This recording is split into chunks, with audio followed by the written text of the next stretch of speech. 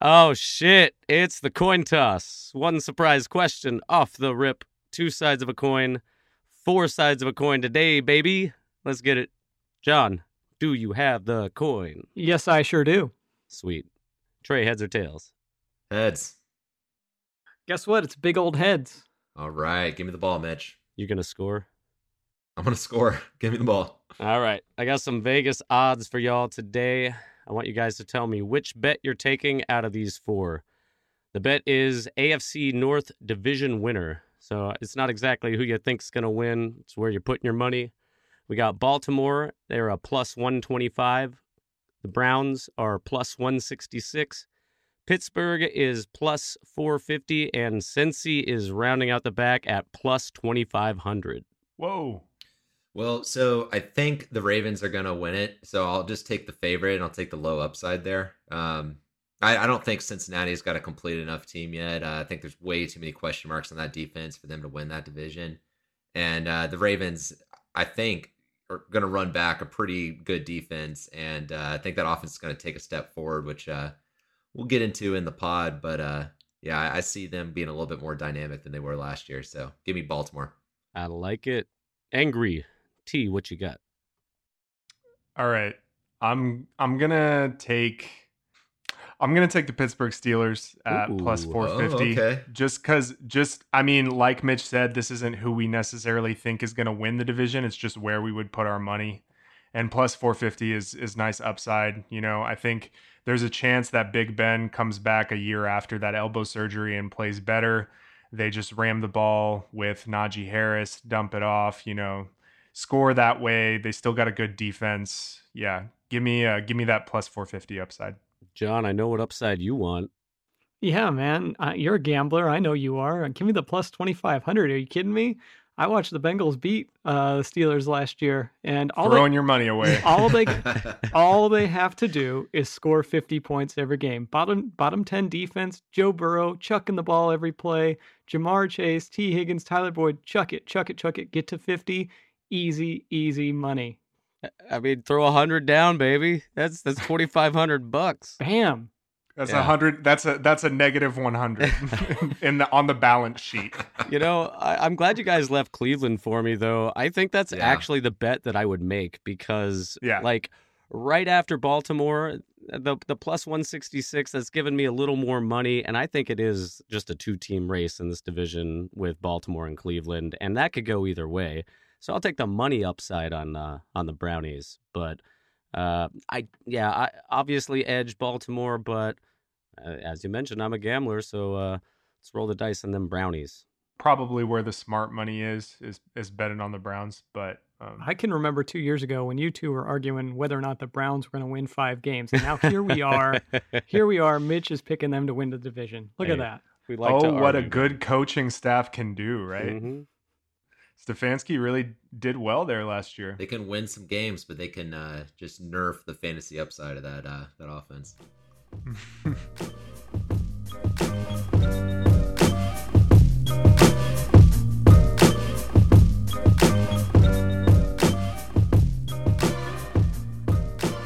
What the fuck is going on, everyone? Welcome into the Long Game Dynasty podcast, a weekly roundtable discussion about Dynasty Fantasy Football. I'm your host, Tarek Angry T. Benshuya. With me, per usual, John Alexander, Trey Cryan, and Mitch Yates. What's up? John, in the doldrums of startup season, we just finished our show league draft, and you and Mitch started another startup. I couldn't even fathom doing another startup after the marathon of the show league draft. Well, here's the thing about drafting from the 12th position. When you draft from the 12th, it's very unsatisfying and you're going to lose. So naturally, I signed up for another one with Mitch. And guess what? I drew the 12th position again. So guess what's going to happen next week? One more startup. You can bet your ass on that. Yeah, Mitch, how's those startups going for you? Oh, it's going great. I am very sorry to anybody that knows me right now because that is all I've been doing. Like, my iPhone told me my screen usage over the past couple of days. Dude, I turned off screen usage. Holy shit. It's not good news. Yeah, I'd rather not know as well. But you know what, man? This past week has been amazing. I got to see John Alexander and Trey Crine in the flesh. Very thankful for that. I've had a blast. So I'm excited for this episode. We're wrapping up the series, man. First and last names over here. It was great hanging out with you too, Mitchell J. Oh, thank you, sir. Obviously feeling a lot of FOMO seeing pictures of y'all hanging out with one another, but soon enough. Trey, so I mentioned our show league. Yo, that startup draft had a total of 22 trades. So, hey, we're playing with some sharps in that league, or maybe none of us just know what we're doing. Well, clearly I screwed up because I was the very first trade in that draft. I traded out of Justin Herbert, so I missed out on a top 6 quarterback. And then that was the last trade I made in the whole draft because, I was a little bit preoccupied after that Amari Cooper pick. But no excuses. I'm excited with the RBs and the tight end that I got, and I'll fill in the rest of the pieces before the playoffs. When you were on the boat, you were telling me that the beers were influencing your picks. Yeah, I mean, the team name right now is Drunk in the Woods, which, I may or may not have consumed a beer in Charleston over the weekend. But, I like Robert Woods, man. It's just maybe not my first choice at that pick. Maybe you don't remember taking him when you were drunk in those woods. Is that? Who could say? Who could say? As Trey takes a sip of his New England hazy IPA. Guys, I'm going to get a reputation. Be careful out there. All right, guys, let's get rolling. Like Mitch mentioned, this is the last episode of our divisional series. We're talking about the AFC North today. So let's kick off this first half. We're going to be talking Browns and Steelers in the first half. Cleveland Browns at quarterback. Baker Mayfield is our consensus quarterback 19, 26 years old, going into his 4th year, 25th in fantasy points per game last year, but really suffered from a 3 or so game stretch with really inclement weather where he essentially put up like 0 points.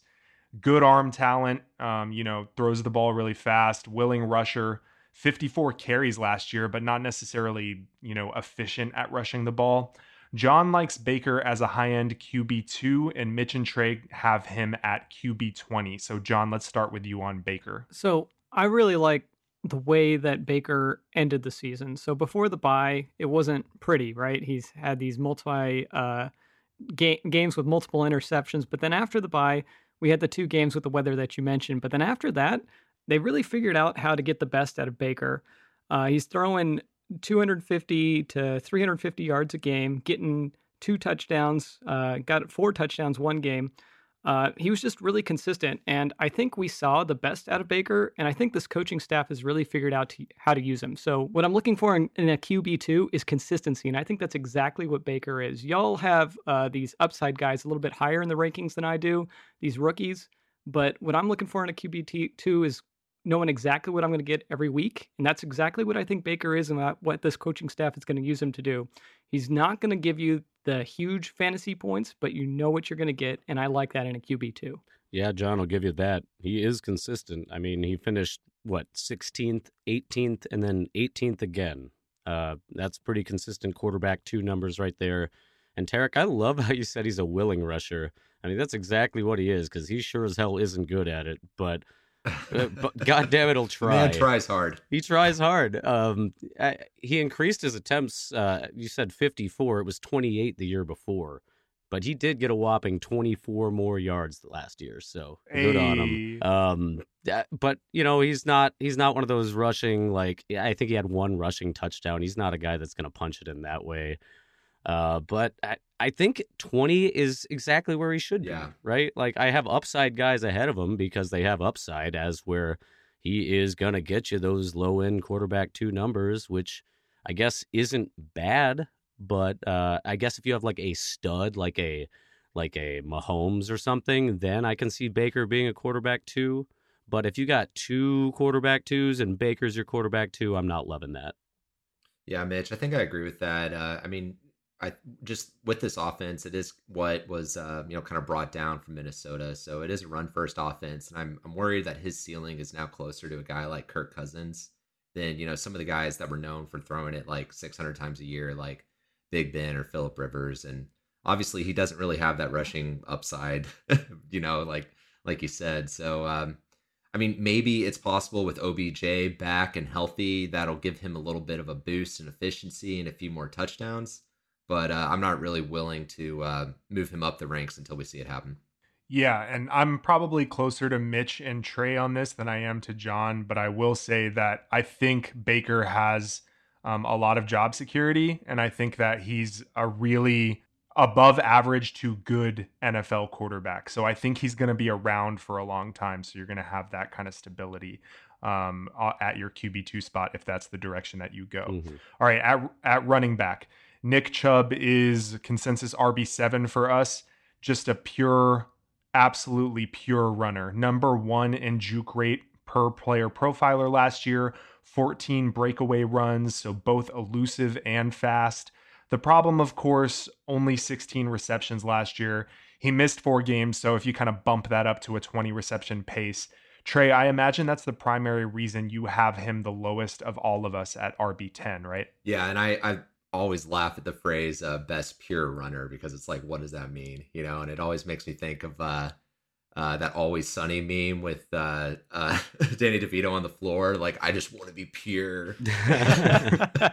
Hey, man, what can I say? I love platitudes, okay? Yeah. No, I mean, he's not going to be used as a pass catcher unless Kareem Hunt misses time. So, absolutely, he doesn't have that part of his game. So, maybe 30 catches, maybe 40 catches is his upside over the course of the season. And, I mean, part of that is also due to scheme, right? Like, Stefanski really doesn't pass much as an offensive coordinator. They were bottom 5 in the league last year in pass attempts.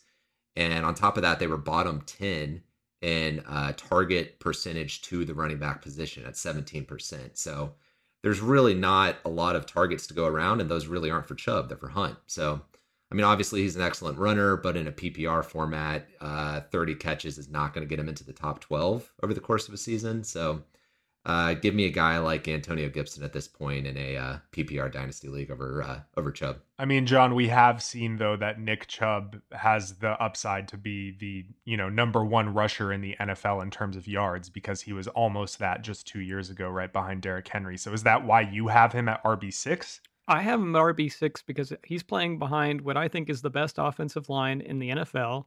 I think he's the primary guy there. I'm not worried about Kareem Hunt being a handcuff. I think that when healthy, Chubb is going to get the majority of the work in the rushing game, and he's you said the best pure runner in the NFL. I think he's probably the fast, if maybe top 3 speed in the NFL, and he's a threat to score a touchdown on every time he touches the ball. So that's what I want from a running back, is a guy who's going to score some touchdowns, and I think he can do that from anywhere on the field. All right, so Kareem Hunt is RB24, the other guy here who's kind of capping Nick Chubb's upside, and Nick Chubb's kind of capping his upside.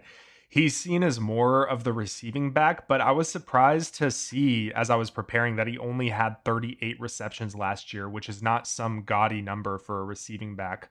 Also was pretty inefficient per player profiler on things like true yards per carry, fantasy points per opportunity, etc. Mitch, you've got him at RB20, which is the highest among us and about 4 spots above current DLF ADP. So, not super above market, but what do you like here? I like Kareem the Dream, baby. I mean, what's not to like? He's great in PPR. He's still 25 years old, and he has a top 3 top 11 PPR seasons under his belt already. And last year, with only 38 receptions, he still finished running back number 10. I don't look at him as a handcuff to Chubb. I look at him as a high upside running back too. And sure, Chubb is a great running back, but as John mentioned, this offensive line is very good, and there is enough in this system for both of these guys to eat. I'm happy starting Kareem Hunt every single week. He's a starting running back, especially at his age. Yeah, I'm still buying into this, and that's why maybe I'm a little ahead of the market here. I'm pretty far apart on you on this one. I mean, on 38 catches last year, he put up 11 touchdowns, and I just don't see any way he does that again this year. So I think his touchdown number is probably closer to 6 or 7, which to me means he's way overrated as the DLF running back 24 right now. So I've got him more as a low end RB3 and kind of the like first handcuff off the board. Well, I think there is an open question here about the future because Chubb is due for an extension. And if for some reason they don't extend Chubb, I don't think that's what's going to happen. But if they don't, then I think that helps Mitch's case here being ranked a little bit higher. But I think the more likely scenario is Chubb does get extended and they keep doing what's been working. They work both these running backs with Chubb being the main guy and Kareem Hunt being a high end RB2. I think they were both running back ones last year, if I'm not mistaken. Yeah, they were. When they were both playing before the injury to Chubb. So I don't necessarily disagree with Mitch's take, but I think I'm a little bit lower on Kareem just because I'm a little bit higher on Chubb. I agree with Mitch. I think that Kareem Hunt is very good, and I think that there's enough both rushing work and receiving work out of the backfield to go around in the Cleveland offense that, we could see, another season where both of them are in the top 20. But I understand why Trey might be fading or why I'm fading a little bit more than Mitch, because I just think they cap each other's upside. So that's why I'm kind of like closer to the low end on both of these guys. I want to add real quick though, we know this, that Hunt has been better with Chubb on the field. They've been better with each other. They scheme both of them touches, right? So right. Kareem Hunt is soaking up 3 to 4 targets a game. Whether you think that's structural, or because to me, I'm wondering, is that structural or is that coincidental? Right? Is that just small sample size coincidence? Or is it truly is there a reason that they produce better when they're both playing in the game? I think it's because they're both legitimate running back ones on the same team. And it's for a coach putting subbing one out for the other one while keeping them fresh is keeping them both efficient as hell. Yeah, I mean, for me, I think the only reason we're rating him this high is because he did have 11 touchdowns last year, and I just don't see that happening if Chubb is healthy all season. So I think he's due for, I don't want to say regression, I just don't say there's any way he gets the opportunity to do that again this year with a healthy Chubb all season. All right, we'll see. Let's move on to the wide receivers. Odell Beckham Jr. is coming off the ACL tear. Had enough in him last year to just, shit all over the Cowboys and then went and busted his knee. So I appreciate that. Odell turns 29 in November, so he should be in his prime, but injuries have just kind of ruined his Hall of Fame trajectory. He's wide receiver 43 in our consensus right now. Trey and Mitch have him right around there, and then John and I are kind of on either side of the debate. I have him at wide receiver 34 and John down at 53. So John, I'll throw it to you on the fade and then I'll respond. Yeah, man, I think you're just living in the past. 2014, 2015, 2016, he was top 10 guy, right? 2017, he's down the wide receiver 80. 2018, 2019, he was 15, 25-ish range. And then, of course, last year with the injuries, back down to wide receiver 80. So, I'm looking at a guy who's going into 29. I'm asking myself, what's more likely? Is it more likely that he's going to be a wide receiver 2, wide receiver 3? Or is it more likely that he's just done and that we've seen the peak and he's over the hill now? And just my maybe it's biased, maybe it's not, but I just think that it's more likely that we've seen the best days of Odell and that he's not likely to replicate what he's done, certainly, and more likely to just do nothing. So could he be a wide receiver 3 like you're projecting? Sure, but I just don't think that's very likely. I think that we've seen his best days and the time of Odell has passed. Let's look back longingly and remember 2015. Well, John, first of all, you're damn right I'm living in the past. All right.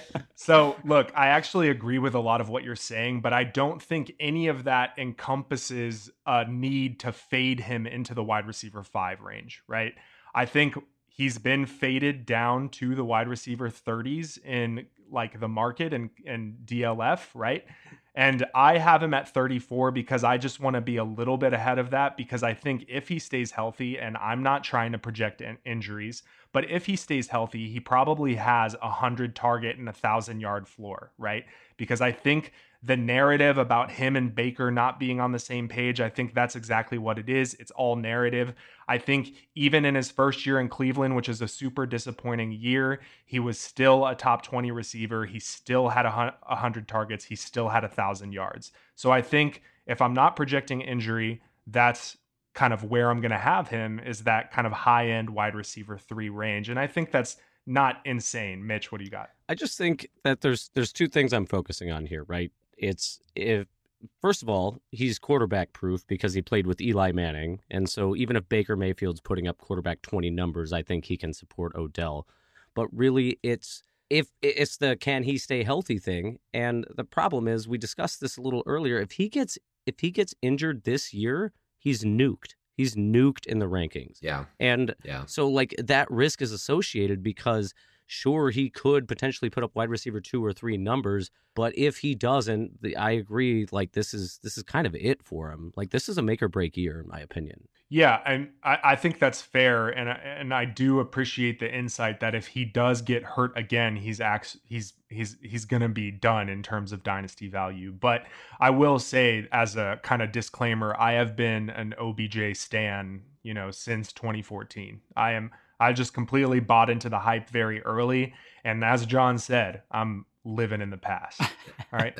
So Jarvis Landry, dink and dunk juice, bless him, a guy that always finishes higher than he's drafted, yet always feels disappointing.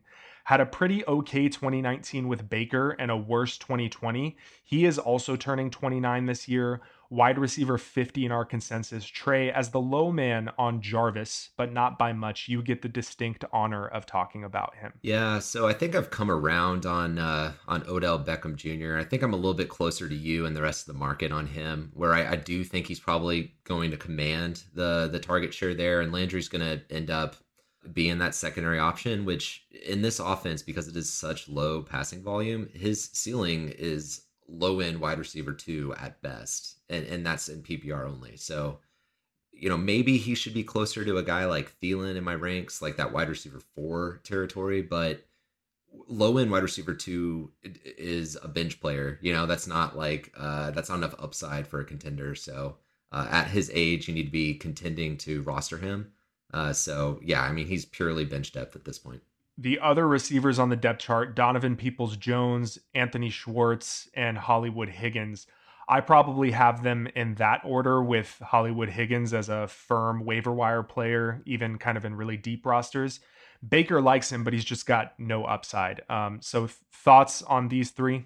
Hard to imagine the wide receiver 3 for a run-first team like the Browns being fantasy relevant. So if I'm going to take a shot, it's going to be on Donovan Peoples-Jones, just because I kind of like what I saw in his rookie year. But I don't expect a lot of fantasy relevance from any of those guys. Yeah, and DPJ is getting a lot of love, and I could actually jive with that because we kind of got a glimpse last year. Like week 13 to 15, he was getting about 60% snap count, and he was putting up, he put up 17.2, 12.4, and 8.5 PPR points in those weeks. And there was a random week 7, where he had a 68% snap count, and he put up 14.6 PPR points. So, like, he's 22 years old, 6'2", 208.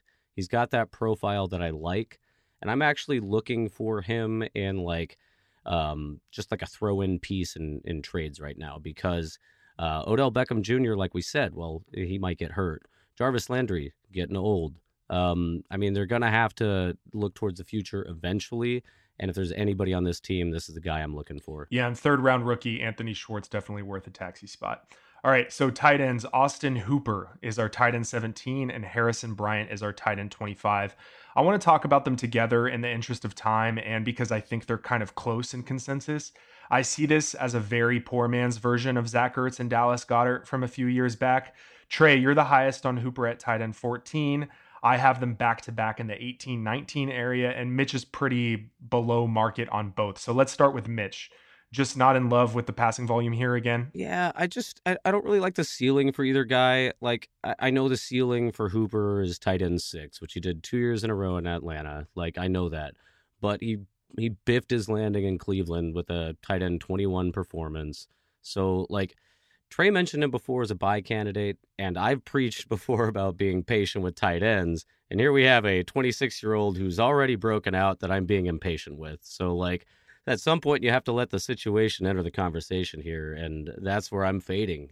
Yeah, and I do think the what happened last year with OBJ and Chubb missing significant time made that offense look a little bit different than the way it's going to look this year. And maybe this year they do feed Hooper the ball more because the past 2 seasons he has commanded a 19% target share, which Harrison Bryant was only 10% his rookie year, and Njoku's been about 10% over the last 2 seasons. So, I mean, like you said, Hooper's only 26, and that 19% target share is good enough to get into that tight end 1 discussion. So I think he's way undervalued right now. I think that talent's going to prevail when everybody's healthy this year, and I see him as a big value right now and a good guy to kind of have as your tight end 2 on your contending roster. Okay, yeah, I didn't even write down David Njoku on our show docs. So he's still there, man. He requested a trade last year, but he's still there.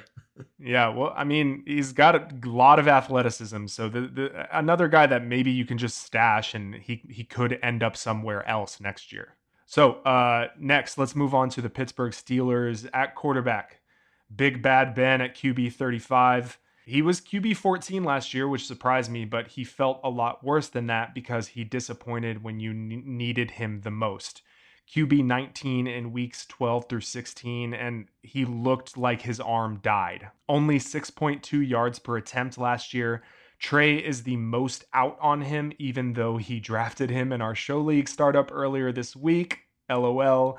Trey, talk about why you have him down in the 40s. Look, man, am I happy that I drafted Big Ben in the 11th round? No, absolutely not. I'm not happy about it. But he did have 608 pass attempts last year, which is crazy. And Fantasy Pros is projecting he'll be top 3 again this year. So, if I think I'm like streaming quarterbacks at the Superflex spot and I can get some low-end QB1 production out of this guy, depending on the matchup. I mean, he did have 7 games last year with more than 19 points. He just had a lot of duds mixed in there too. So, yeah, I mean, it's possible that Big Ben bounces back. Obviously, this is just a 1-year deal max at this point. Anything beyond that is gravy. So, with all the talent they have, with Najee Harris coming in and those 3 receivers, he's got to have those QB1 weeks, some weeks, right? Yeah, it's funny. I asked you to talk about why you had him down in the 40s, and you tried to recuperate your startup pick. Yeah, I mean, I hated picking him, man. Yeah, John, what do you think about Big Ben or even Mason Rudolph and Dwayne Haskins? I don't think much about them at all. I think they're going to have to go and find a quarterback next year. Might even happen midseason, make a trade or something. I don't know, but I don't think the answer is currently on the roster. Even though they gave Mason Rudolph a contract extension, I don't know why. They must see something that I didn't see last year. I don't think so, man. That guy's a career backup, and maybe that's why they extended him, because they know they're going to be replacing the starter, and they might want somebody that knows the system backing him up. I think, man, I like what Trey is putting down there, though. I think that Big Ben could have some value in the first 5 weeks. And unfortunately, we're talking about the listener league, so he's not going to be able to do this. But if you're in another league and Big Ben and you got him on your dynasty team and he puts up a good couple first 4 or 5 weeks, trade his ass immediately, for whatever, because I don't think that he's going to be able to sustain that. And as for Dwayne Haskins or Mason Rudolph, I think Dwayne Haskins is my target here. Very low price target, but I think that if the Steelers don't have a good year, and if they're losing or Big Ben's not actually doing well, I mean, this is the guy that they're going to spin the tires on. They want to see what they have in him. All right, at running back, Najee Harris, rookie out of Alabama, is RB11 in our consensus. Drafted in the first round to a team and coaching staff that we know likes to feed the ball to a workhorse that can handle it. He's a low-end RB1 for all of us. John, what are you looking for out of Najee's rookie year to justify keeping him as an RB1 moving forward? So, what is the baseline that he needs to continue to be an RB1 in dynasty ranks? So I think we can use the same method that I use for all rookies. I want to see a late breakout, right? So I'll give you two cases from last year that most align to Najee. So CEH, Clyde Edwards-Helaire, and Jonathan Taylor.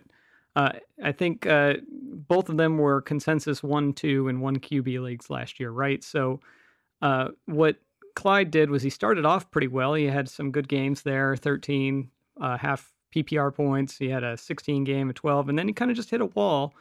After the bye week, he had nearly 20 points, and then he basically didn't do anything the rest of the season after week 11. So it's like the last 6 weeks, it kind of did the opposite of what you want to see from a rookie. He didn't really break out. Whereas Jonathan Taylor did the exact opposite thing. He hit a wall, looks like week 10, 5 points, and everybody was saying, oh man, he can't hit the holes, he can't do anything. And then the guy just exploded. 20 points in week 13 after the bye, and then week 17, of course, sorry, Trey, he had 38 points. I say that because Trey remembers championship week that week against, I had Jonathan Taylor against him. So, but that was redraft. It doesn't count. I don't disagree with that. So we've got an extra game. So if you're looking for a baseline, I mean, Jonathan Taylor is consensus RB2, RB3 in Dynasty right now. If Najee can do what Jonathan Taylor did in 16 weeks, if he could get somewhere around 1,200 yards and maybe 10 or 11 touchdowns, then yeah, he's still in the running back one conversation. I don't think that's, if he stays healthy, I don't think that's outrageous. And Trey's the projection guy, so he can tell me if I'm wrong here, but I would be looking 11, 1,200 yards, 10, 11 touchdowns, 12 touchdowns would be great. And then, yeah, he's definitely right up there still in the RB1 conversation. Trey, what do you think about that? Yeah, John, you're right in the same ballpark. He's projected for 1,100 yards rushing and 300 yards receiving with roughly 10 total touchdowns. So, yeah, he just needs to get in that ballpark, and he will be an RB, top 12 for Dynasty next year, no doubt. Yeah. All right, so after Najee Harris, we got these three backs, Kalen Ballage, Anthony McFarland, and Benny Snell. Is there one back here that stands out for any of you? I hate these cuffs, man. Yeah. I don't think any of them are starter worthy if Najee got hurt and missed time. I think old Brickhands Ballage will likely be the backup, though. I think Snell and McFarland are just kind of roster clogs at this point. But do you want Ballage starting on your dynasty roster? Absolutely not, man. If Najee gets hurt, I mean, the answer is no. I just drafted Kalen Ballage in like the third to last round of a 30-round startup. So I think he's got a chance. I think that if Najee goes down, he showed in LA last year that he can do something if he gets the work. I know Anthony McFarland is a big Graham Barfield yards created from college, but he didn't get any opportunity last year. And then Benny Snell is obviously just nothing. At wide receiver for the Steelers, let's talk about the big three as a group. So John, Trey, and myself have it ranked Chase Claypool, Deontay Johnson, Juju Smith-Schuster, with Trey being the most aggressive rankings-wise on all three of them. Mitch, you have the inverse with Juju first, Deontay second, and Claypool third. So, Mitch, let's start with you and how it shakes out for you. You have Claypool at 34 and Juju at 26. Yeah, so both good. Like them both. Juju is still 24, but 2018 seems like a long time ago by now when he put up that wide receiver 8 season. So, 2019 was a huge letdown. 2020 wasn't great, but he still put up wide receiver 2 numbers. So for me, he's like a buy now because again, he's auditioning for a new contract. Last year didn't go so well for him.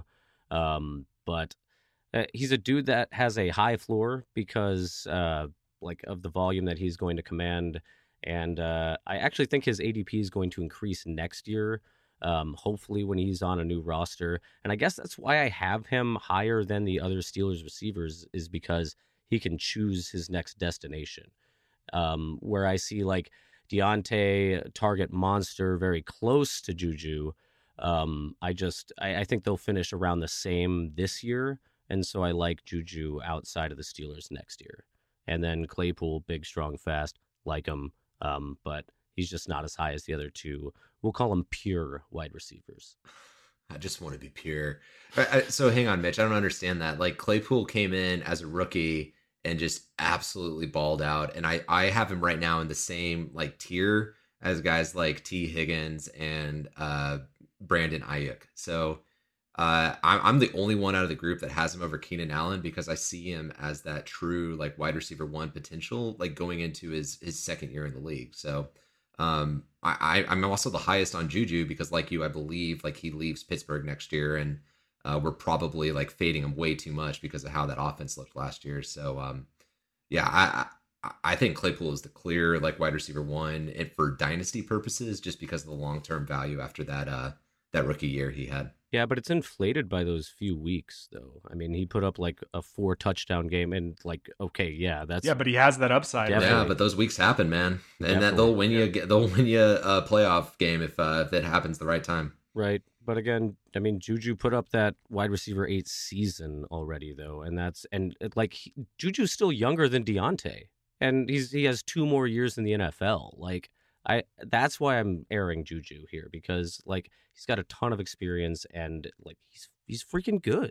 Yeah, I do have Claypool ranked higher in my rankings than Deontay. I actually think Deontay is the better wide receiver, but like what Trey said, I think Claypool has the higher ceiling, and so that's why I've got him ranked higher.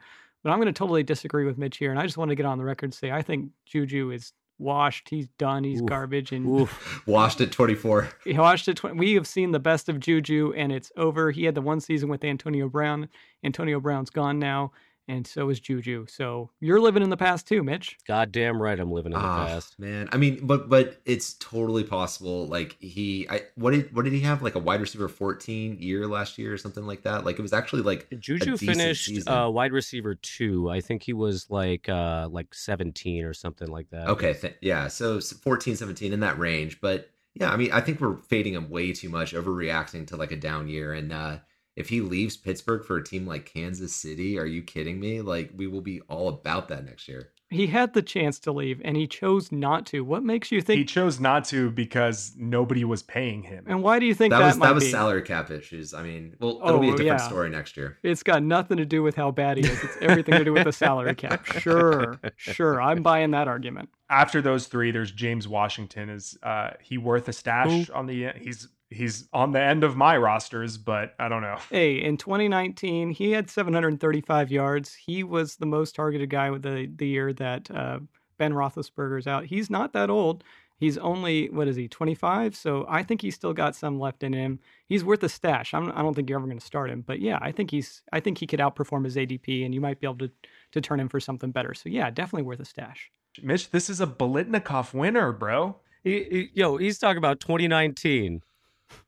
About 2019 here. You're living in the fucking past, dude. Guys, can we just say no and move on? Like, he's not worth the stash. Well, I think he is, goddammit. All right, tight ends. Pat Freiermuth, 2nd round pick out of Penn State. We discussed him pre-draft. A good athlete with solid collegiate production, especially adjusted for QB play. He's tight end 16 for us, and that's on John, who has him at tight end 12. So take it away, Mr. Alexander. Yeah, he flew under the radar a little bit because of Kyle Pitts being like the man, right? But this is a guy who's declared after his junior year. So he's still a young guy. Now, I don't expect him to do much this year, but he's in a good situation. That's like a good scheme for tight ends, I think. And he's not Hawkinson, but he's got the same tools as Hawkinson. He's a good blocker. He can stay on the field for all 3 downs. So you expect him to be on the field all the time. So not this year, but the year after, or maybe that quintessential 3rd-year breakout, we're looking at a guy who's going to be a top 12 tight end. So I know we've had the conversation before that Mitch doesn't like to roster these guys, but I do. I like to grab them and sit on him and wait for him to break out. And that's exactly what I expect Freiermuth to do. He's got all the tools and everything you look for in a tight end 1. Yeah, I agreed, man. He's going to be a good pro, but not in year 1. Yeah, it's going to take a while because, I mean, Eric Ebron's there. He's got the Jesus connection with Big Ben, could score some touchdowns and kind of live in that infinite tight end sadness. Whatever, Eric Ebron, have fun. All right, mic check. It is halftime. As a reminder, our halftime segment is where I ask a question and each of our panelists respond with an argument-based answer, and I, every single time, arbitrarily choose who had the best argument. All right, guys. So for the second week in a row, we got to shout out the Show League startup drafters. So the question is thusly: what was the biggest steal of the Long Game Show League startup draft that we just wrapped up all 30 rounds of yesterday? John, go for it. Yeah, I'm going to shout out Corey here because he took my wide receiver 5, which was Stephon Diggs. He took him at 3.08. I had him as 20th on my board. So that's a full 12 picks after the point where I would have taken Diggs. I mean, he's not particularly young, but he's connected to Josh Allen for the foreseeable future, and that passing offense runs through Diggs. So to get an elite wide receiver on a top team with a high target share in the mid to late third round of a startup is a steal in my book. So I'd say well done, Corey, and that's the steal of the draft for me. All right, Trey, go for it. Oh man. Hey, double props to Corey here because not only did he get Diggs in the third, but he was able to get Brandon Cooks at 12.5, the 5th pick in the 12th round, the 149th pick in the draft. He got the guy who DLF ADP currently has at 95 overall, so more than 50 spots later. I've got him rated even higher. I've got him as a mid 7th rounder, so he is an absolute lock to outproduce that ADP. He's going to give you wide receiver 2 production. It's what he does every single year. I mean, that's insane value in a stage of the draft, which is essentially just like free money. So yeah, congrats, Corey. This is why you wait on wide receivers. Yeah, I actually was going to take Cooks 2 rounds earlier, but I ended up trading for OBJ in that spot. So Corey went out and got him. All right, Mitch. You're third. Well, I've been holding my hand over my head this entire time because I think Corey needs to just start a podcast and we should start following him because God damn I only wrote one answer here. I really did. And it's Austin Eckler for me. Corey picked him up, man. And he's running back 17 for me, 14 for you, Tarek. He lasted till pick fucking 68, man. That's crazy because regardless of where I have him or where Tarek has him or where you have him, he is ranked number 40 overall in sleeper, meaning for 28 picks, he just sat there on the top of the queue and people just kept passing him. Dude, Eckler's 26 with like Justin Herbert. He had 65 targets in 10 games last year and 108 targets in 2019. Like, this is a PPR league, bro. Corey, I don't know, man. Congrats, bro. Well, okay. So since we all picked Corey, let me just shout out my second one then. So I had who's T-Fred? What's his real name? Trent, yeah. Trent took Devontae Adams at 3.03, and I was considering taking him at the first pick of the second round. So to get my wide receiver 1 at the beginning of the third round, I thought that was a total steal as well. So shout out to Trent. Well, I got another shout out, but I want to hear our winner first. Well, the winner is going to be Mitch. All right. So Mitch is barreling ahead in the standings. I think that gives him 753. Yeah. So I loved that Austin Eckler pick all the way back at 68. That is insane value at like the end of the 5th round for Austin Eckler, who projects to easily, if he stays healthy, be a top 12 running back in PPR this year. So just, yeah, I mean, Corey, good job, man. Clearly the strategy there by Corey was just sit there and just soak up value, which, well done. My other shout out was for Tyler for Shoddy B with the 11th pick in the 7th round, the 83rd overall pick in the draft. I mean, luckily for him, some idiot passed on Rashad Bateman for Robert Woods 5 picks earlier, so he was still there. But yeah, well done, man. I remember that pick because I was between Tyler Boyd and Rashad Bateman. I was leaning towards Bateman, and he took Bateman right before my pick, and so I got I wasn't sad about it, but I got Tyler Boyd instead. But yeah, that was a nice one. I was already in talks with Mitch, who picked right before Trey on the next go around, so that I could jump ahead of Trey and take Bateman if he fell like 3 more picks, because I know Trey is all over Shoddy B. So I was like already talking to Mitch like, yo, I want to move up here if Bateman falls. Alas, but he did not. Literally 2 seconds later, Tyler picked Bateman. So that was a great pick.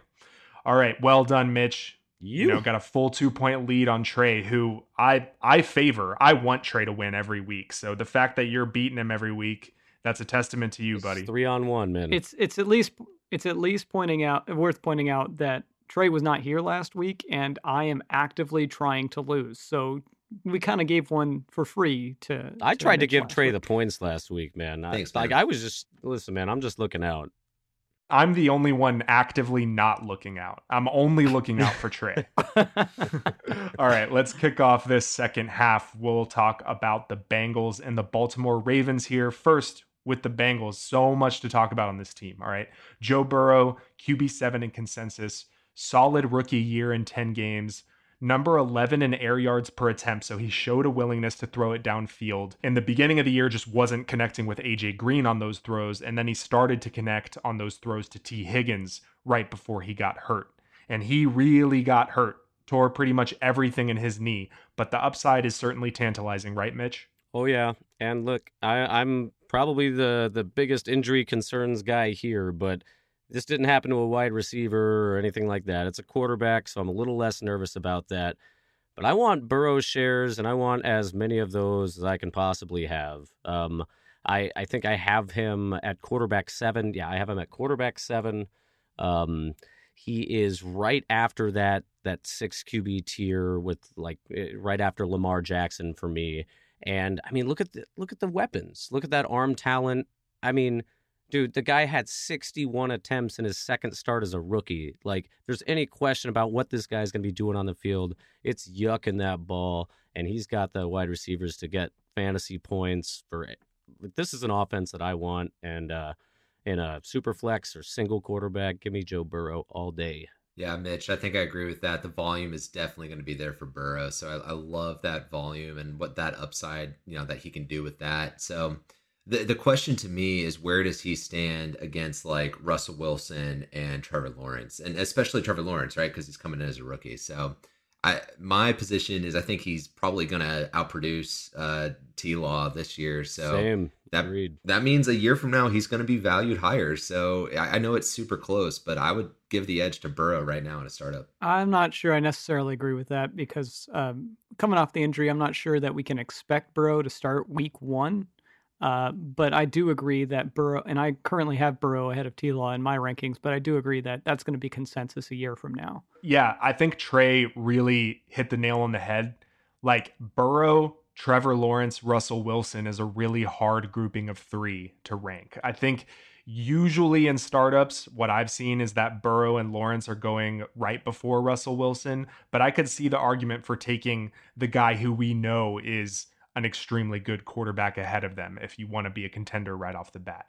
All right, so at running back, Joe Mixon, running back 15 in consensus. And this is going to spark, I think, or what I hope is a productive debate for us, because he's one of the more polarizing players in Dynasty, not just for us. Injury marred season last year and has dealt with injuries throughout his time in the league. John and I have him as a low end to borderline RB1, and Mitch has him as a borderline RB2, so a good 12 spots lower. Naturally, Trey, as the moderating opinion, I'm going to throw it to you first. Ooh, okay. Well, so I've got him right in the middle there at running back 18. I've got him right behind Austin Eckler, so give Corey one last shout out there. So Mixon turns 25 in a few weeks here. So that tells me he's still got like a good 3, probably 4 years left in the league. And, I mean, just looking at this offense, I think he projects for a top 5 workload in terms of touches. And for running back 18, that is insane value. So that's just like high ceiling, low floor to me, right? So, I mean, if you look at the last 2 years before 2020, he finished as running back 10 and running back 13 in PPR scoring. So I think we're probably all a little bit too low on him, but because of that injury risk. So I see him right now as a great option for a contending roster for sure. Well, I don't know if John is too low on him at RB 11. So John, I mean, you're the highest of all of us. So what do you like about Mixon? It's what I like about the offense. We're getting to year 3 of Zach Taylor here, and I think things are going to really click this year. I think it was smart for them to hold Joe Mixon out at the end of last year. Supposedly he was healthy, but they just kept him on the injured reserve, and I think that was the right decision because Joe Burrow wasn't in anymore. I think that this offense is ready to go, and it was a half joke at the beginning of the episode where I said they only need to score 50 points every game. They've got a bottom 10 offense. And so I think that they're not going to be in a lot of situations where they're running the ball, but I think that's okay because I like the receiving upside of Mixon, and I think he's going to get those targets. So I just think that the entire offense is going to take a huge step forward, and Mixon is going to be part of all the boats that get raised. All right, Mitch, RB24. So I mean, you're the bear case here. Sure, and so he does have one RB1 season under his belt and a running back 13 overall. So call it two RB1 seasons under his belt. Last year, injury. I'm just not sold on Joe Mixon. We've been burned if we've had him on our team, and we're hoping for that year this year where everything comes together. And I'm just nervous about getting into the pool on this one. I think that he's good. I still have him ranked as a running back 2. I think that he does have the potential to be a running back 1, but I also think that he may just kind of be a running back 2 from this point on.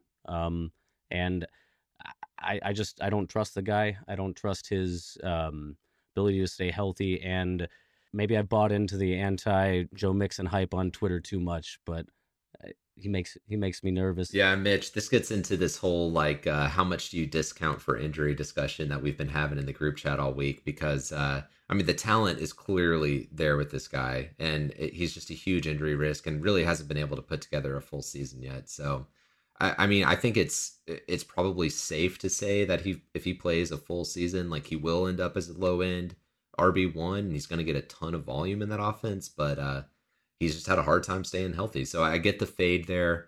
There's certainly a wide range of outcomes for this guy, for sure. Yeah, look, I respect the fade on Joe Mixon for a number of reasons. I mean, he's been continually disappointing, and maybe he's one of those people where if he disappoints again, he's one of those nuke players that is just not going to be able to recover value.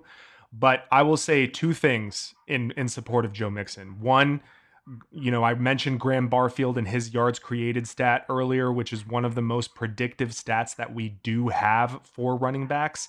Coming out of college, Joe Mixon's yards created numbers are just untouched. They're 100th percentile of that tracking because he is just that talented at creating yards on his own. Secondly, without Giovanni Bernard in the lineup, he averages about 100 total yards and a touchdown per game, right? So that role could be taken by Chris Evans. It could be taken by somebody else. But what we've seen without Giovanni Bernard is that Mixon just balls out when he's by himself in that backfield.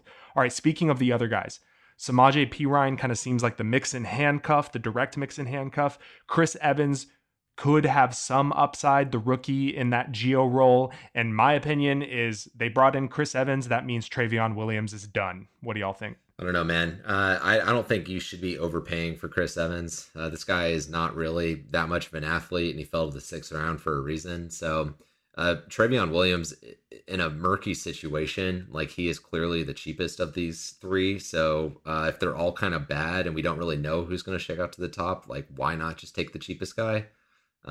But again, this is not a backup situation that I'd be targeting. It's one of those things where I mentioned if Jonathan Taylor went down, similar to that, right?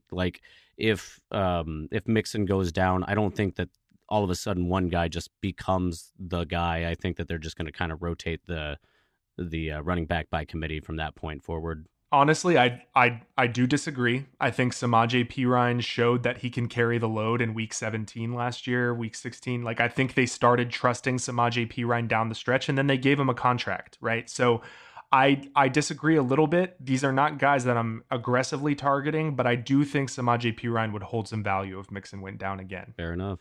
All right, so at wide receiver, Jamar Chase is the wide receiver 9 in our consensus, and he has to be the highest ranked receiver in Dynasty kind of coming into their rookie year, since that kind of thing was being tracked. Maybe Calvin Johnson was higher, but John, getting him for a single rookie 1st round pick is a steal. If you drafted him in your rookie draft, great value. But are we worried about, if you're trading for him or you're drafting him in the first couple rounds of a startup, that we're paying for him at a price that has a lot more downside than upside? It's a good question, but let's establish the baseline first, because in Superflex, I think you take him as early as 1.03, and I'm fine with that. You take him in your in a rookie draft. Yeah. Yes, and in one QB, you can take him 1.01 in the first pick in the rookie draft, and I'm fine with that. So what we're talking about here, the question you asked, is the overpay. Like, are you willing to cripple your future capital somewhat to go and get Jamar Chase? We've said it before that there are some guys who are, nobody is 100% certain, but I think we landed somewhere around 80%, 85, 90% for Jamar Chase. And I think that if you're going to plant your flag on someone, you can feel really good about planting your flag on Jamar Chase. They've invested the capital in him, and they're going to give him every opportunity to succeed. Now, am I going to be surprised if Tyler Boyd or T. Higgins has more targets than Jamar Chase this season? Absolutely not. But 10 years from now, am I going to be surprised if we're talking about Jamar Chase as being a wide receiver 1? Absolutely not. That's what we're looking at here. And is it a gamble? Yes, but I think it's a fairly certain gamble. Now, I wouldn't pay anything that's going to cripple your team. I'm not going to give up 3 firsts for him. But if you're talking about maybe moving an older vet and a first for Jamar Chase, maybe DeAndre Hopkins and a first for Jamar Chase. Wow. I'm not going to wag my finger at that. I don't think that's necessarily fair value. But if you think that this is the guy who's going to be a wide receiver 1 potentially for the next 10 years, then yeah, that's value. So go get him. Why not? John, let me hear that right. You said D-Hop and a first for Jamar Chase? Not if you're a contender now. I mean, but if you're a rebuilder, you don't want to be sending your firsts away, right? Yeah, yeah. So John, I don't know about that. I don't know about that value there, but okay. we just did the startup, right? And I think Chase is like roughly right now in that wide receiver 12, wide receiver 13 range for a startup draft. And honestly, I think that's a fair price because, you know, I'm going to project him to come in and kind of immediately be that 1B to T. Higgins 1A. And he's going to, both of them are going to continue to get better with experience. So, I mean, if you look at it that way, then you kind of need to have like T. Higgins above him, but none of us do anyway. But if Chase does come in there and he does take over like that target share leader, then wide receiver 13 is a huge discount for him in a startup. Let me just present the counter argument though, because I don't think there's any way you can get Jamar Chase for DeAndre Hopkins straight up. I don't think anybody's going to do that. Agreed. I think you got to do Nuke plus to get Jamar Chase right now. Maybe the plus isn't a first, but I think that's where the market is right now. I don't think a Nuke plus a 2 gets it done though. Not for me anyway. Maybe. I don't know. I mean, DeAndre Hopkins is ranked higher in pretty much every ranking service that you can find than Jamar Chase, right? Including our rankings. DeAndre Hopkins is higher in consensus, right? So that indicates to me that it should be able to get done in your average run-of-the-mill league. But I think I understand what you're saying. Like, if the person who has Jamar Chase loves Jamar Chase, right? We're going to transition to T. Higgins here, and I'm going to throw it to Mitch. But I'll just say, I think good context is I've been offering John in our main Dynasty League T. Higgins and a first-round pick for Jamar Chase. And John turns it down every time, right? Yep. So yeah, well, I'll say this, though. Jamar Chase did go to Crappy at the 10th pick in the 3rd, and D-Hop went the 2 picks later to John at the 12th pick in the 3rd. So hey, there you go. So there you go. I don't know. That's kind of where like the rubber meets the road in those startup drafts, and it's really clarifying to how people really feel about these players, right? So T. Higgins, wide receiver 17 in our consensus, really strong rookie year. So Adam Azer of CBS has done some research, and it indicates that a rookie receiver reaching 900 yards is an extremely important benchmark for sustaining future success. So that's why he was a wide receiver 1 for some of us. I think for most of us before they drafted Chase. I had him at wide receiver 10 back in April. Now we have him at 15, 16, 17, and 18 respectively. Mitch, you're the one who has him at 15, and you're also the highest on Chase. Yeah. So wheels up for the Bengals passing game, right? Room. I mean, T. Higgins and Chase could be supported on this offense. No problem. Did you guys know that like AJ Green played 16 games last year? Like, nice, right? Had a lot of targets too. Are we talking about vacated targets right now? No, I'm not. T. Higgins ate AJ Green's lunch money. That's all. I'm not talking vacated targets. I'm just saying T. Higgins was the man. Okay. He stole his lunch. Yeah, well, he ate it too, and then his money. He's been eating everything. And so Chase and his boy, he's back with his boy, Joe Burrow here. Yeah, I believe that offense can support them both. Easy. So what? I have him at 15. That's saying that I think that he can be a wide receiver too, a high-end wide receiver too. Absolutely. I mean, I love the talent of T. Higgins. Yeah, agreed. I've risen on T. Hig too, so I need to update the ranks. I think he's going to lead this team in targets this year. So we're going to be sitting here a year from now, and I think T. Hig and Chase are going to be like right there neck and neck in terms of value. And it's a lot like that Rams offense, right? It's like a lot like Robert Woods and Cooper Kupp, but 10 years younger. So I mean, if Chase comes in and dominates targets, then totally different story. But no, I mean, this guy is huge value right now. Yeah, and there's another guy in that offense that soaks up a lot of targets, and that's Tyler Boyd, who we have at wide receiver 41, solid out of the slot, perpetually underrated, kind of in the vein of Jarvis Landry, who we talked about earlier. Trey, you have Boyd at wide receiver 37, which kind of indicates a solid bench piece for a contender, right? Yeah. I mean, that's just what he is at this point. So, PPR scoring, he's going to be in that Deebo Samuel, that Jarvis Landry range. So, yeah, it's good contender depth and bye week fill-in at this point. I think he stands to have more value this year before. I don't necessarily expect Jamar Chase to be the guy this year. So I think there's a chance that the more experienced guy has a better season this year. But after that, I agree with you. Yeah, I mean, we probably would have said the same thing about Thielen and Jefferson last year, though, too. Good point. Yeah, we'll see. I mean, in a PPR league, I think Tyler Boyd is a fine flex. I think he's good for a contender. He's somebody I'm trying to get off. He's the slot guy, right? Yeah. So, I mean, his volume shouldn't really be affected by the two guys on the outside. Now, the thing is, though, if one of these dudes gets hurt, like if Chase goes down or T. Hig misses some time, I mean, Boyd is a very, he's kind of an under-the-radar piece to a contender, in my opinion. Yeah, that's a good point. He's solid. The Boyd is another guy that I was trying to get from Trey earlier in our main Dynasty League because I think he's great for a contender. All right, at tight end, Drew Sample, Thaddeus Moss, CJ Uzama. I suppose Thaddeus Moss is interesting because of the Burrow connection, John. I mean, I know that you've also kicked the tires on Sample before, too. Yeah, I think Uzama is the best athlete, and I think that Drew Sample has the best draft capital because he was a second-round pick, surprisingly. That was Zach Taylor's one of his first picks there. But I don't expect any of these tight ends to be doing anything but trying to block for Joe Burrow. So I'm not targeting any of them. Yeah, I don't care about this position group either. This offense is bottom 5 in tight end target rate with 12.7%, and this offense just goes through the 11 personnel, those 3 wide receiver sets in the wide receiver position. So, and quick thoughts on our boy Thad.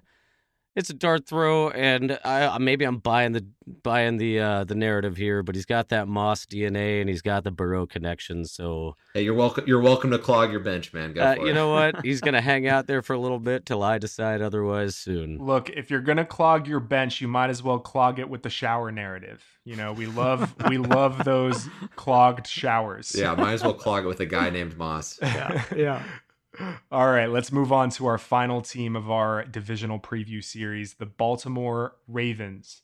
At quarterback, we're in Baltimore, Lamar. Ooh, we knew his 10% touchdown rate from his MVP season was going to regress. But going from QB1 in 2019 to QB10 in 2020 was a disappointment. However, he's still an MVP. John has him down at QB10, which, if healthy, to me seems to be his floor. And Mitch, you got him, I believe, at QB6. So talk directly to John, Mitch. Well, first, Tarek, I'd like to talk directly to you and say thank you for the wire quote there. That was You're welcome. Well played, sir. But John, what the fuck, dude? What the fuck? You won halftime last week saying that Lamar Jackson was a great value at pick 11 and he's your quarterback 10. Well, yeah, I assumed that there were like a bunch dude, CMC and like a bunch of other quarterbacks in front of him, he's right? He's quarterback 6 all day. He's the first tier quarterbacks, Ben. Like how do you say he's quarterback 10 with all those guys in front of him? Oh, okay, so I'm going to let you finish, but I just want to say that the reason I have All right, Kanye. I'm gonna let you finish. I just want to say the reason I've got him down there is just a longevity thing. I think that the way that he plays, I don't think you can expect him to be an elite quarterback just as long as these other guys that aren't going to take the hits that he's taken. That's the only reason I've got him down there. That's fair, but I feel like they've really invested in those wide receivers and they're being very vocal about getting that passing game going because I don't think they want to get them killed. And if that offense opens up, we've already seen them be number 1 overall, and I think with that potential there, I can't rate them anywhere lower than that top tier. Yeah, Mitch, I clearly agree with that too. I think it's I don't know the exact stats, but there's stats that out there that show that he's stats. Like, yeah, I mean he is actually a pretty dang like efficient passer, you know, and like I know like he had like some accuracy issues at time, but like over the course of the season, like he pushes it downfield, he gets it where the ball needs to be. So for me, he's clearly in that top 6 tier, and you know, maybe Shoddy B is the juice that passing game needs. I mean, just think about that Tennessee offense a few years ago before AJ Brown showed up. I have him at QB5, and he's a lot closer to QB2 to me than he is to QB8. So that's my perspective. John, I'm gonna let you finish, but Beyonce had like the best music video of all time, bro. All right. So at running back, J.K. Dobbins is RB9, and I've done a handful of startups over the last few weeks, like all of us have. And I've had to lower Dobbins in my rankings because I was taking guys like Antonio Gibson and Najee Harris over him. It's just the lack of passing work. I think there's going to be a lot of noise out of camp about him catching passes, but I'm probably not going to buy it. Now, Trey, I was surprised because you're pretty quick usually to fade non-pass catchers in PPR at the running back position, but you have him at running back 9. Do you just love the profile or what's going on there? Yeah. So I mean, you're talking about like a PPR format. So in that case, then for sure take a guy like Gibson or Najee Harris over Dobbins. But I mean, just look at the year that he had last year. He was super efficient, and maybe he's just that good. I mean, I loved him coming out of Ohio State. He had 6 yards per carry last year on only 134 attempts. He still was able to score 9 touchdowns, which is insane. So I think that's just kind of what you're going to get in this offense. So he's going to get a ton of volume. The upside for him is going to be huge. I mean, right now I'm projecting him to be like top 12 in total touches, which, you know, is higher than some other places like Fantasy Pros, but whatever. So I mean, what I'm projecting right now is he can give you similar type production as a guy like Nick Chubb or Derrick Henry. And whereas those guys are going in the top 10 in DLF ADP, you can get J.K. Dobbins at running back 14. And he's 3 years younger than Chubb and 5 years younger than Henry. So I love the value there. And, you know, that's why I can't fade him out of that top 10. Yeah, I'm right there, Trey. Same reason I've got Chubb up there. Same reason I've got Dobbins up there. He's like a top 1, top 2 rushing attack in the NFL. Lead back, clearly the best back in that backfield. He's going to score touchdowns. He's going to be the man. I don't care about catching targets. He's going to run the ball and he's going to score touchdowns. I care about catching targets, but targets, fuck them. Right? Fuck them. But it's possible. It's totally possible they do throw it to him a little bit more, in which case the upside is even higher. Well, it's not like Gus Edwards is like offering much catching upside either, right? So, like, if they're going to be throwing it to a running back, it sure as shit ain't going to be Justice Hill. So, like, yeah, J.K. Dobbins, you hit the nail on the head, Trey. Love me some J.K. Dobbins. I mean, I personally have never seen a bus catch a football, so that would be really surprising to me. But speaking of the bus, Gus Edwards, we got him at RB 49 in consensus, and I have him at RB 39 because I think he's going to get a decent amount of carries on, like Trey said, an extremely efficient offense. And he is now very clearly the beneficiary of any kind of J.K. Dobbins injury. There's no more washed Mark Ingram there. All of you are significantly lower than me, but John, you especially. So why are you not excited about Gus Edwards as a decent handcuff bench piece with standalone value? The numbers are very clear to me here. 2018, 718 yards. 2019, 711.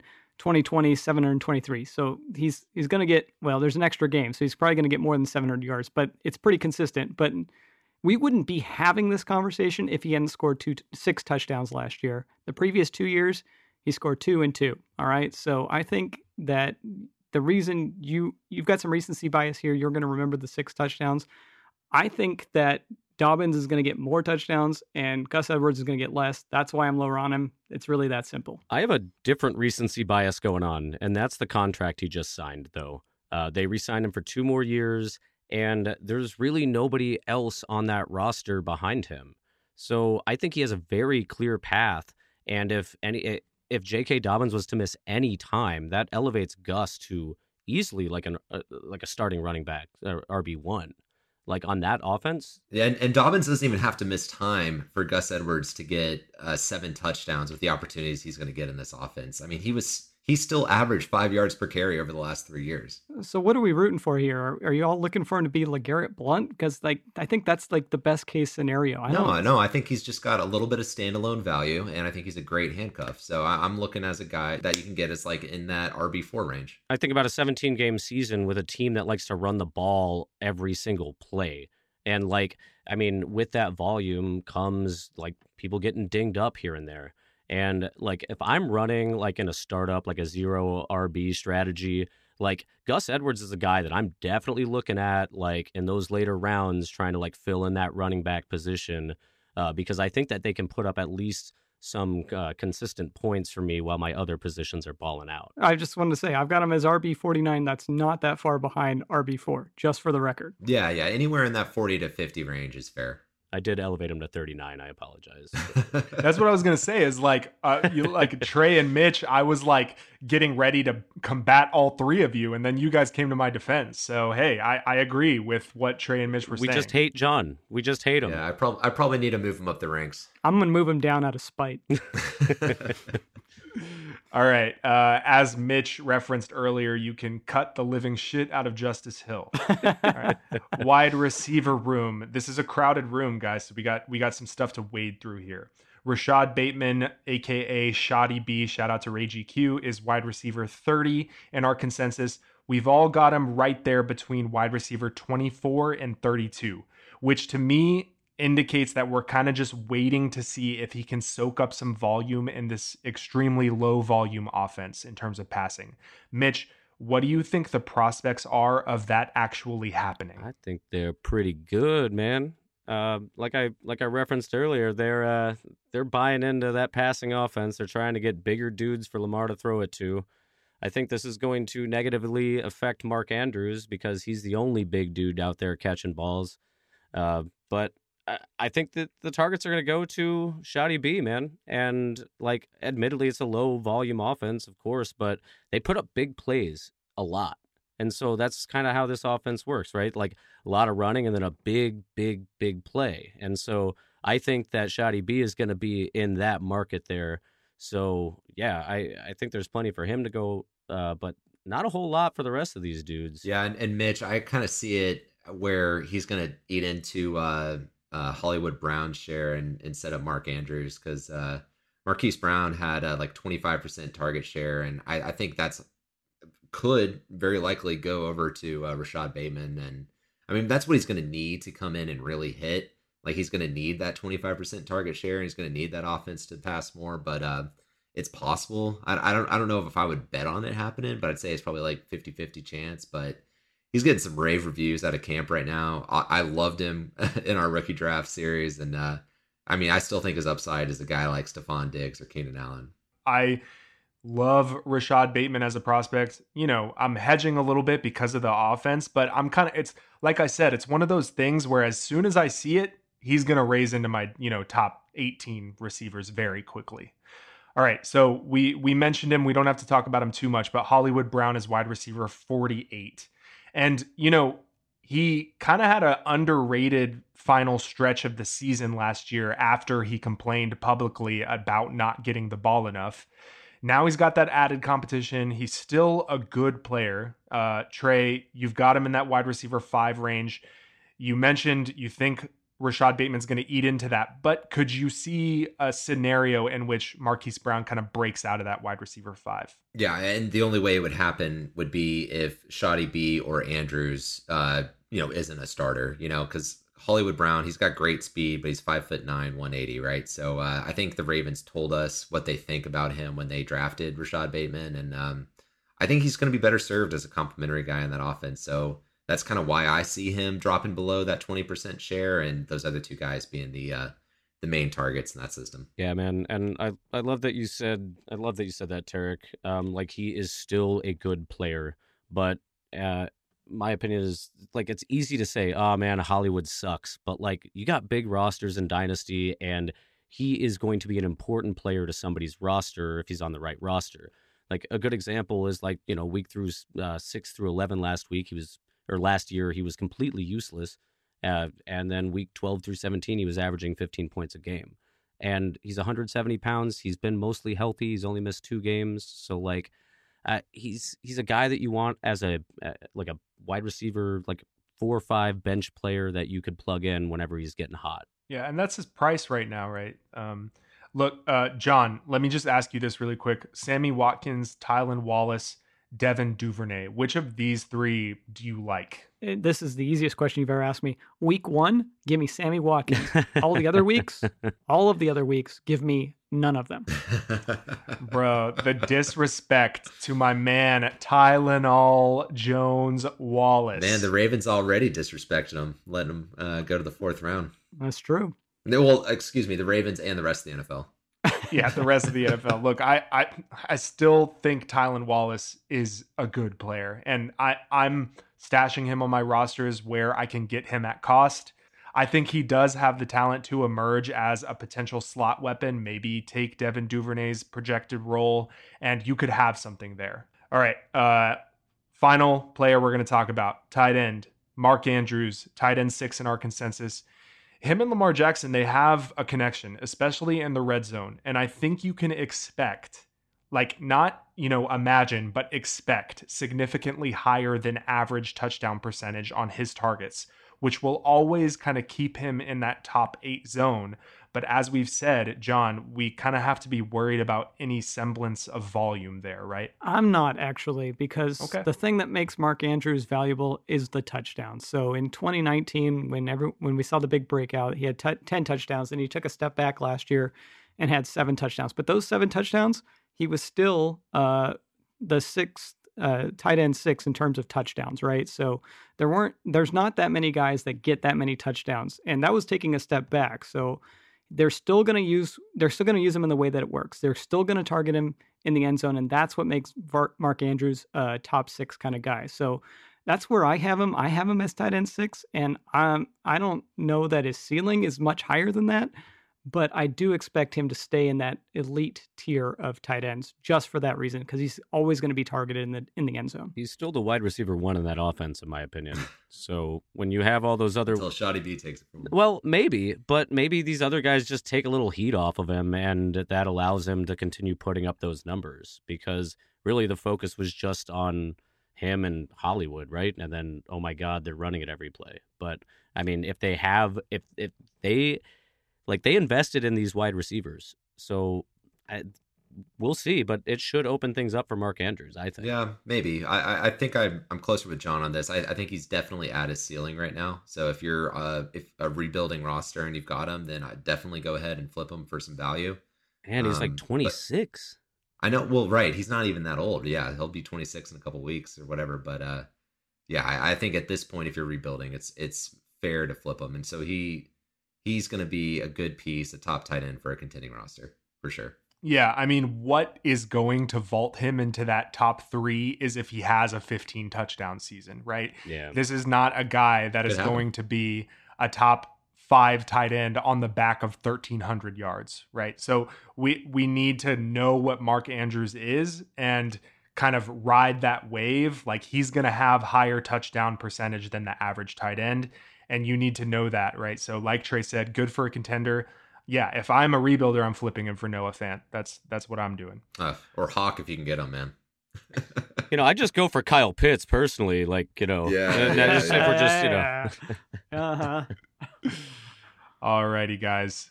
That does it. We probably missed a player here or there, but, over the last 8 weeks, we talked about virtually every dynasty relevant player in the league. We did it. We did it, boys. Yeah, good job, guys. From Dak Prescott to Mark Andrews. That's how it went. All right. Well, next week we will be getting into some different kind of content. So we're looking forward to bringing that to y'all. a week from now. Until then, thanks a lot, guys. Have a good one. Peace out. Peace. Later.